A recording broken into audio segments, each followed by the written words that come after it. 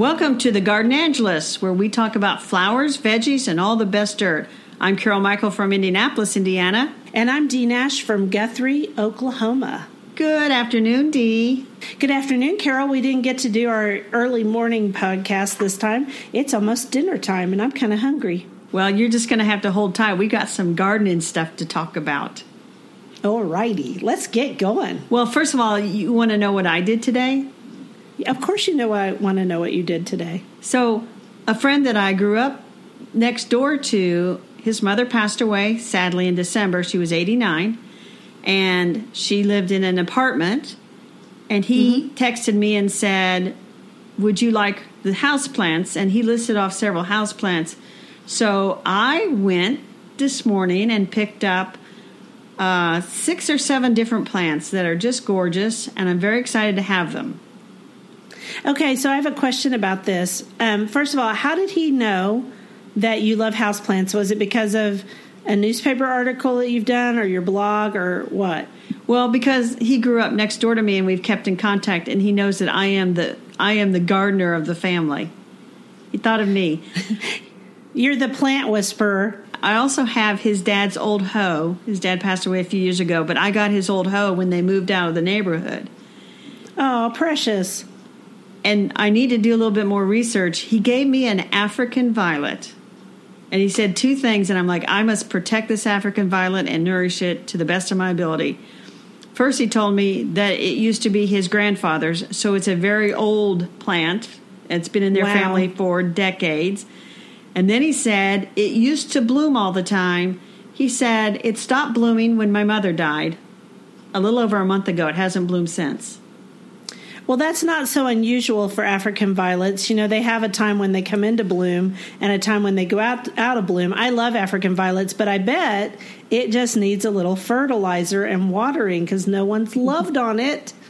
I don't know. It's kind of different, so I'm going to love on it and give it some fertilizer in a little bit. I'm not right now. It's the middle of winter. But I'm going to make sure to take good care of that African violet. Yeah, I guess so. Don't get any water on its leaves. They don't really like that. You have to water under the leaves.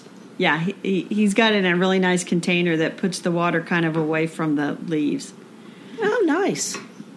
So I was excited. And that goes to my theory. When someone offers you plants, old hoes, or old gardening books, the answer is always yes. I'd be happy to take those. Exactly. Well, we would be happy to take those. Not everybody would be, but we would be happy to take those. First of all, before we get started on our actual topic, which you are leading right into, what was your favorite plant that you got from him today? Because I know you know what they were. Well, I do think my favorite is going to be that African violet. That is understandable. African violets are, I think they're among the most beautiful little plants if they're well taken care of. True. And this one is not blooming, so I don't know the color of it. So I'll be anxious to see what color it is because I'm hoping that it'll bloom for me. I think it will. I have some, and they bloom pretty reliably. They're actually pretty easy to take care of as long as you don't do certain things. Okay, so you led us right into our topic for today. Old gardening books. Yay. I love old gardening books. I get a little chill. Well, so first we're going to talk. With our flower topic, we're going to talk about some garden writers that mostly wrote about flowers. And we know who our favorite is. Say it together. 1, Ready? 2, 3. Elizabeth Lawrence. We love her. Tell us a little bit about Elizabeth Lawrence to get us started. So Elizabeth Lawrence is why we're friends. Yes. That's the truth. We both loved Elizabeth Lawrence. She was a Southern garden writer, and she wrote for the news. Didn't she write for the Charlotte Observer? It's been so long since I've researched her, but yes, the Charlotte Observer. Over 700 columns. So her columns have been gathered into various books, and that's how I started reading her, because although her information is for a more southern state than mine, it's for North Carolina. Mine is, I just take her advice and then I move it up a month or back a month, depending on what it is. Because we can grow the same plants. It's just that hers flower earlier and flower later. And also a few things aren't hardy here, but for the most part, we're both zone 7-ish. So I love Elizabeth Lawrence, and also I've got all of her books, as do you. I have all of her books. I have 2 signed books as well, which are rare. Yeah, I'm jealous of that. But, whatever. I don't have any signed ones. But we've both been to her garden. I've been twice, yes. And she has a classic pose standing at her garden gate, sort of welcoming you into the world of gardening. And we have both run up to that gate when we've been there and stood there and did the best impersonation of Elizabeth welcoming people to her garden and got our pictures taken. And we're going to find those and we're going to post those on Instagram. Yeah, because this is where Carol and I get competitive. She's been twice, but I got there first. And so it just about killed her when I got there before she did, so she had to go twice to make up for it. Well, I've gone on my way to the Outer Banks, and that's the whole reason I know about Elizabeth Lawrence. I knew about her before I found her on the internet because I went to a little bookstore in Manteo, North Carolina, and I'm just browsing through the books. And, of course, they have regional gardening books, and they had The Little Bulbs by Elizabeth Lawrence, and it was a gardening book, and so I bought it. But you had already read her before that. You just didn't know about that book. No? That's the first book you read was The Little Bulbs? The Little Bulbs, and I bought it. I bought it in the late 1990s. Oh, see, I didn't realize that you went all the way down there in the 1990s. Yeah, I probably started reading her in the late 80s, early 90s, and I started with Beautiful at All Seasons, which is a compilation of some of her newspaper articles. I didn't get The Little Bulbs until maybe 5 years ago, and really? That's one of my very favorite books is The Little Bulbs. Yeah, and I have 2 copies of that. I have the one that I bought when I went to the Outer Banks, and I have then the signed copy that I found online. It was like the Holy Grail, and I ordered that up. So what made you like Elizabeth Lawrence? What was it about her? Because a lot of people give gardening advice. Why has she managed to make it past her time period? Because she's dead. I think she died in, I think, 1982, right around there. I think what makes Elizabeth Lawrence unique is because she wrote in a style that's very readable, and she really liked to correspond with a lot of other gardeners, even outside of North Carolina. And I got into her with another book, The Garden in Winter. I don't know if that's the exact title, but she would talk about finding out when bulbs would bloom in, say, Cincinnati or North Carolina or Texas or Virginia. And so she corresponded with dozens, if not hundreds of other gardeners talking about when do things bloom. So she was the inspiration for my Garden Bloggers Bloom Day posts on my blog, where we all blog about what's blooming on the 15th and then compare who's got blooms early, who's got blooms late. Yeah, Garden Bloggers Bloom Day is one of the longest running memes, garden memes on the blogosphere. And we have both said in other posts and when we talked together that she would have made a great blogger. If she had known about the internet before she died, she'd have been an amazing blogger. And I'm just grateful that I got to see her little garden. Her garden was tiny. I mean, by city standards, it wasn't tiny, but it was pretty small. And she felt like it was a laboratory. So she would just pull stuff in and out. You know, if she loved something, it stayed. If it didn't, it left. And I think I admire that. She also lived in Raleigh. We should say that she moved from Raleigh to her other house later on. So, right? That's correct. Right? And she also, we should mention that people can visit her garden. It's part of Wing Haven, which is a foundation set up in Charlotte by neighbors of hers that are down the street who had a 5-acre property and had planted it for basically drawing in all kinds of birds, and they called it Wing Haven. And they set up a foundation before they passed away. And then several years ago, the foundation, along with the Garden Conservancy, purchased Elizabeth Lawrence's garden from the owner at the time, who had tried to maintain Lindy Wilson, who had tried to maintain it. And so now as much as you can maintain a garden that was a laboratory where plants are continually moving in and moving out, they have maintained that garden, and you can go visit it. Yeah, I have one piece of advice, though, that one plant that Elizabeth Lawrence loved that I absolutely despise. You want to hear which one it is? I do. Can you guess? No.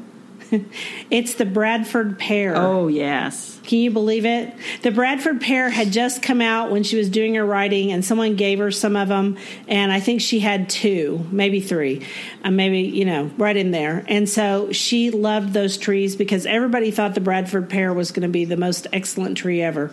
And now, of course, we know the Bradford pear is a problem tree, especially in the South, and in my state, it's a problem because now up by Tulsa, it has now mixed with another type of pear, and so it's spread all over the forests, and it's done that in other parts of the United States too. That's just one reason to hate the Bradford pear, but other than that one plant, I would say her advice is still pretty spot on. I would agree.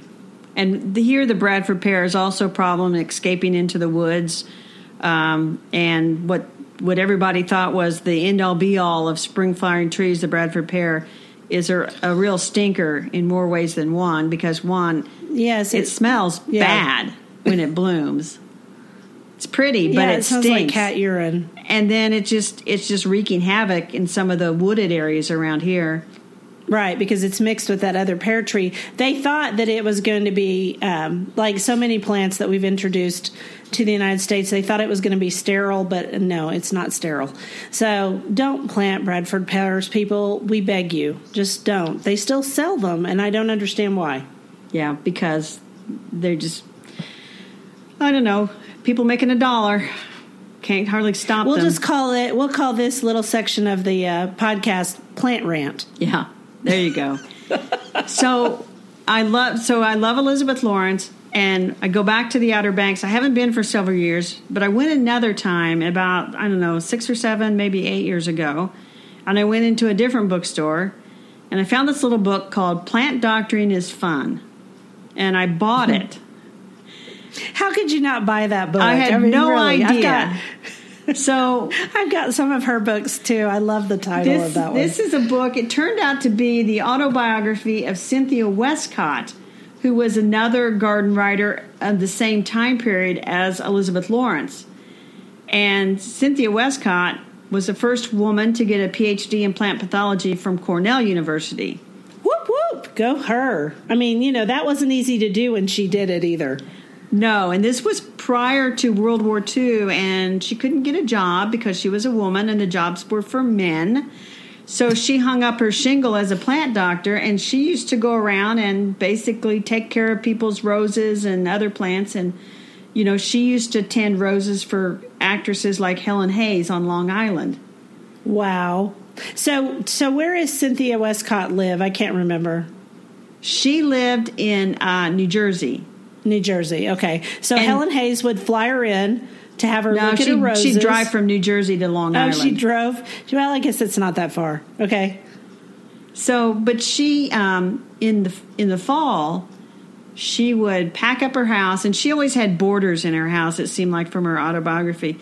And she'd get in a Model A Ford, and she would drive by herself, like down to Florida and across the southern United States and into California, and she would do garden talks along the way and educate people. And she didn't have slides or anything because this is the 30s.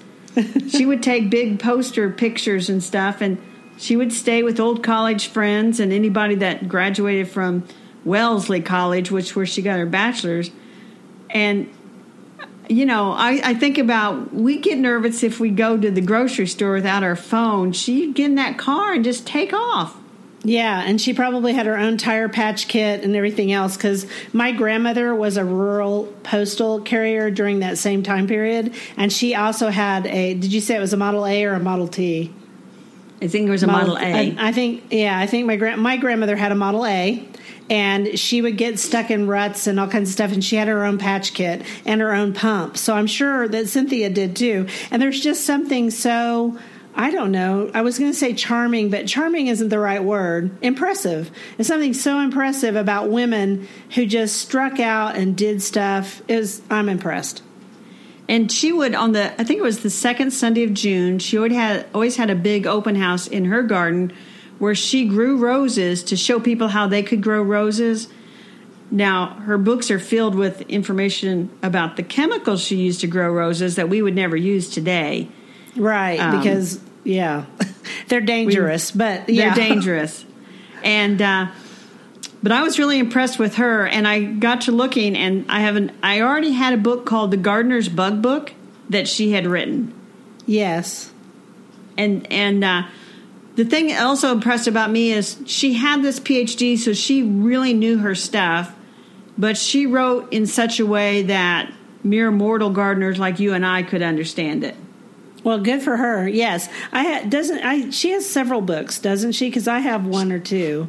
Yeah, she has a book on plant diseases, and she's got one on growing roses. I'm looking over towards my library. I should have pulled them off the shelf, but we'll put a stack of her books on Instagram. Yeah, we're going to put a stack of our favorite books on Instagram, and also we'll try to list these in the show notes too to help everybody out. But here's the thing, on Cynthia Westcott, even though she understood about all of that plant doctoring, there's a lot of stuff that she suggests that we don't use anymore in gardens, because we now know that when you kill the bad bugs, you kill the good bugs too. So right. We all have to be careful. So you may not be able to find all the products she used, and you don't want to.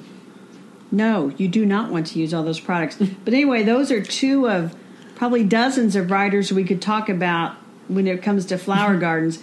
And I got one but we'll talk about her in the dirt section, okay? It sounds good. And I was going to say, if people like this particular podcast and this topic, we can periodically do old garden books as a topic. Like we can do it on, we have so many old gardening books. We could talk about that for ages. We could do modern ones too. We love gardening, so. All right, So let's move on to veggies, shall we? Yes, tell me about your vegetable garden book, author Dee. Okay, so I was looking through all of my old gardening books, and I came across one that I still dearly love. And it's by a man in Oklahoma. I'm trying to reach for it, but it won't come here. Okay, the name of it is A Very Small Farm. It has a charming illustration on the front of it, which I'm showing to Carol right now. It is charming. It's by a guy who is named William Paul Winchester, and he wrote this quite a while back. It's not an antique book, but he wrote it quite a while back, and it was published in Tulsa, Oklahoma, but you can still find it on Amazon and several other places. He wrote it in 96. I picked it up at my local bookstore, and when I'm in a bad mood, I read this book over and over again, which I hope Mr. Winchester appreciates. He was the son of a Tulsa professor. In fact, if I remember right, he was in charge of the English department, which is why his name is William Paul Winchester, for one thing. And also, he writes with a lyrical style. And one of the things that Carol and I both like so very much are writers who write about gardening in a lyrical style. Anybody can give you the facts, but when you write about gardening and chickens, he has a farm. I think he still has this farm up by Tulsa. And when he got out of high school, he was a young man and he didn't want to go. He may have gone to college. I can't remember, but he built his own house by himself, and he bought 25 acres of land. And then he proceeded to keep 2 cows, a flock of chickens, which were Buff Orpingtons, and that's the same kind of chickens I had, which is one of my favorite chickens. And he would plant and feed himself on this 25 acres every year. And he also would sell milk, and he made his own cheese. So he was quite the little homesteader, and I always admired him. But he writes so beautifully about homesteading. So here's a little quote from it. I sometimes think of Southwind Farm as a small ship outfitted and provisioned for a long voyage. The produce from my garden is so abundant, it's been 5 months since I was last at the grocery store, and then for so few items, I can still list them from memory. He reminds me a little bit of Laura Ingalls Wilder. I love that, and now I have a book that I have to go get. Yes, you need this book because it's a wonderful book. And if you can find an old hardback copy, it's even better, and it also has illustrations. I want that book. I know. Everybody wants this book. Once I talk about it, you watch. Its sales will go up. He's a wonderful writer. So who did you pick for veggies? for veggies, I picked a writer named Charles Dudley Warner. Oh, I know him. Wrote a book in 1871 called My Summer in a Garden.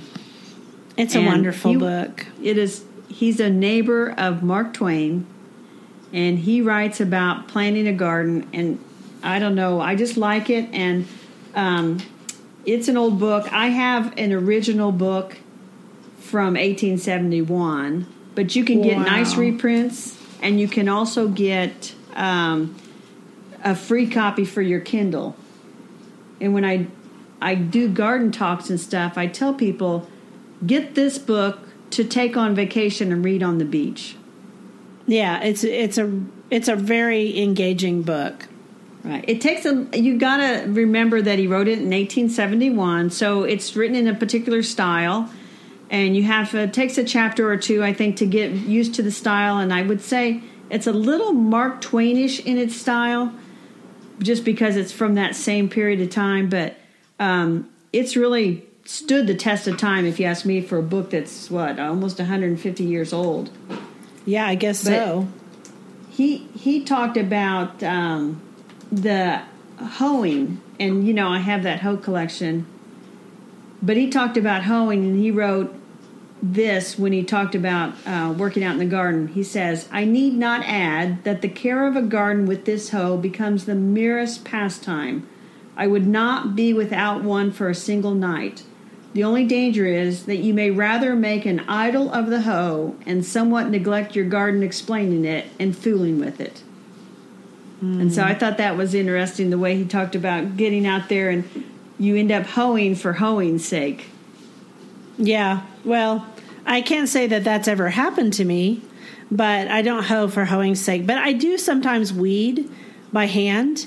And because of that, yeah, it's the same idea, because it's that passive, what is that called, passive thought or something, where you get involved in something so much that your brain can rest. And so your hands are doing movement. There's other things like that too. You get into a groove, you kind of just let go of everything else, and you don't even have to think about what you're doing. You're just out there being in the garden. And he talked about getting into that state, which is fun. Yeah, it is fun. It's a beautiful thing. He also talked about the weed purslane. Have you had purslane in your garden? Are you kidding? I fight purslane all the time in my garden paths. He calls it pusley and talks about it's a fat, greasy, terrible thing. And he says it grows as if the devil is in it. And he's got a whole chapter practically on fighting that weed. And it's funny because you and I both fight that weed ourselves. Still. Yes, all the time. 150 years. I think you can eat it, though. Maybe we should start eating it. Well, whenever I talk about it, somebody will pipe up and say, "You can eat purslane." Like, yeah, you can. Go right ahead. But I tell people, if you want to eat that weed, I'd suggest you can actually buy seeds for purslane, which I'm not sure you'd want to, but grow some that's actually been, yeah. I'm not growing it. No, do not do that. That would be a disaster. Yeah, it grows as if the devil is in it. So that's my recommendation for vegetable gardening is My Summer in a Garden by Charles Dudley Warner, 1871. Oh, I love it. How nice. Okay, so now you're going to go on to your dirt. I don't know if I have any dirt today. I'm going to have to think about it. Well, I've got some dirt, and this just is an example of what can happen when you pick up an old gardening book.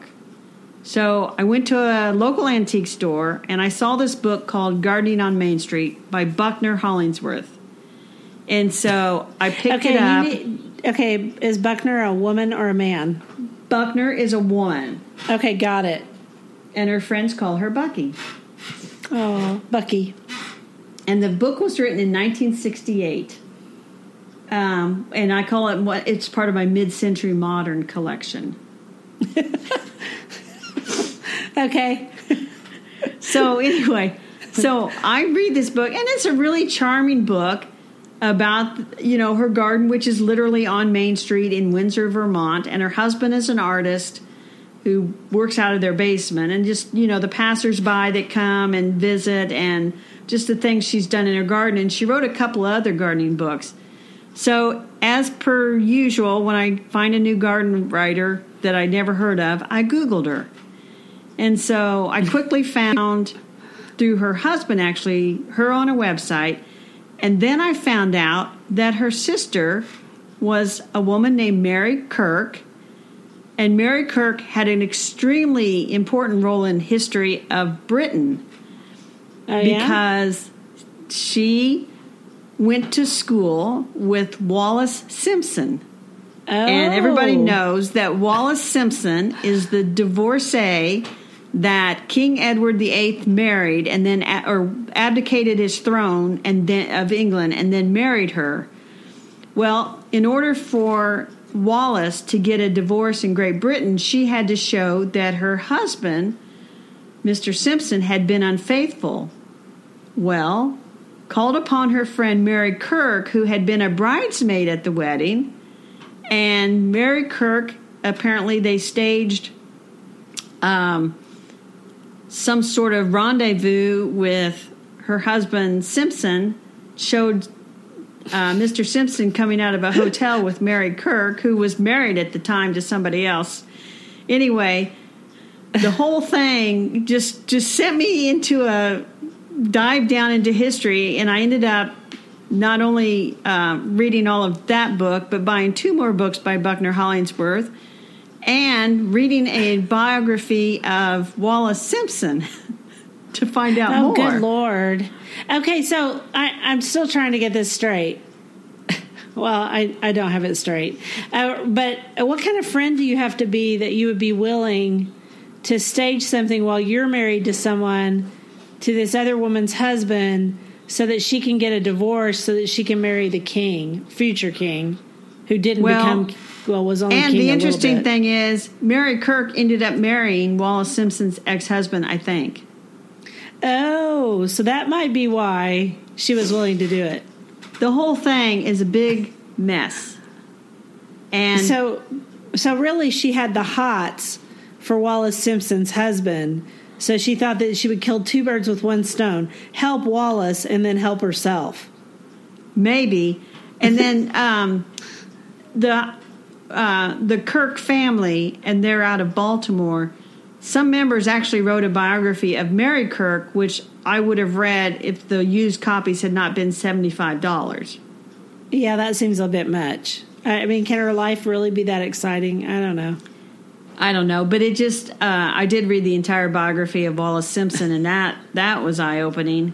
But that just goes to show, you kind of pull this little book off a shelf in an antique mall, and the next thing you know, you're deep into this whole thing of this history.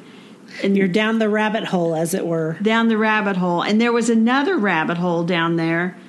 Buckner described this begonia she had and talked about how beautiful the flowers were. Yeah. And I looked online for a long time trying to find if that begonia still existed. And I think that it doesn't. I found references in old magazines from the early 1900s that it was prone to mildew and didn't survive well inside. So it was probably a good thing it didn't survive. So I don't think it survived, but gosh, I wanted that plant. And it just, plants just, varieties disappear for no particular reason, and except that maybe they weren't a good one after all, and so they just died out.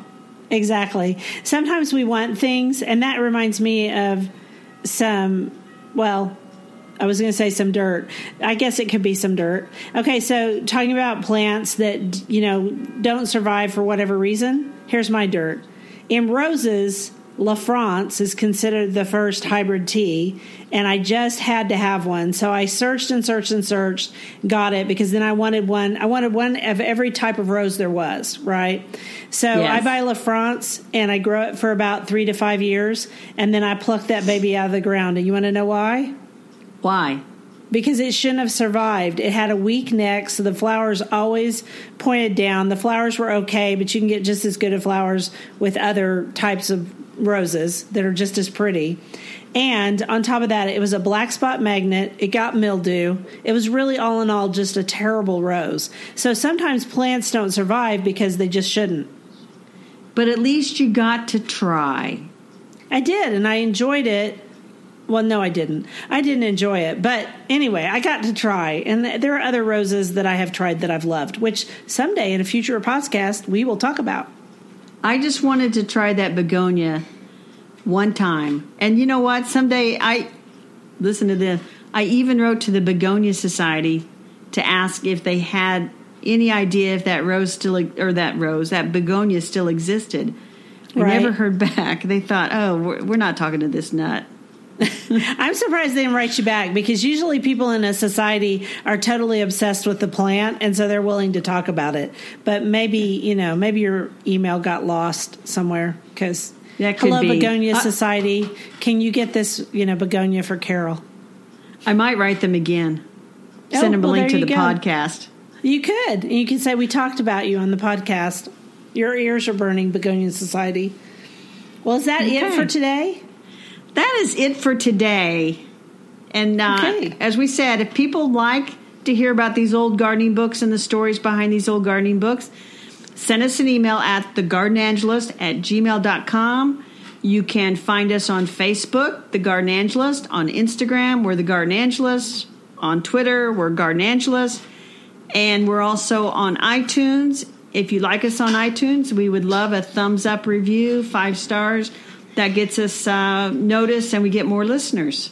Exactly. And we always need more listeners. And that way we can come back and talk to you next week. And perhaps next week we might do an English edition of this particular podcast and talk about the English authors that mean a lot to us. Maybe. We'll see. That's true. All right. Well, that's it for today. See you later, Dee. All right. Bye-bye, Carol. Bye.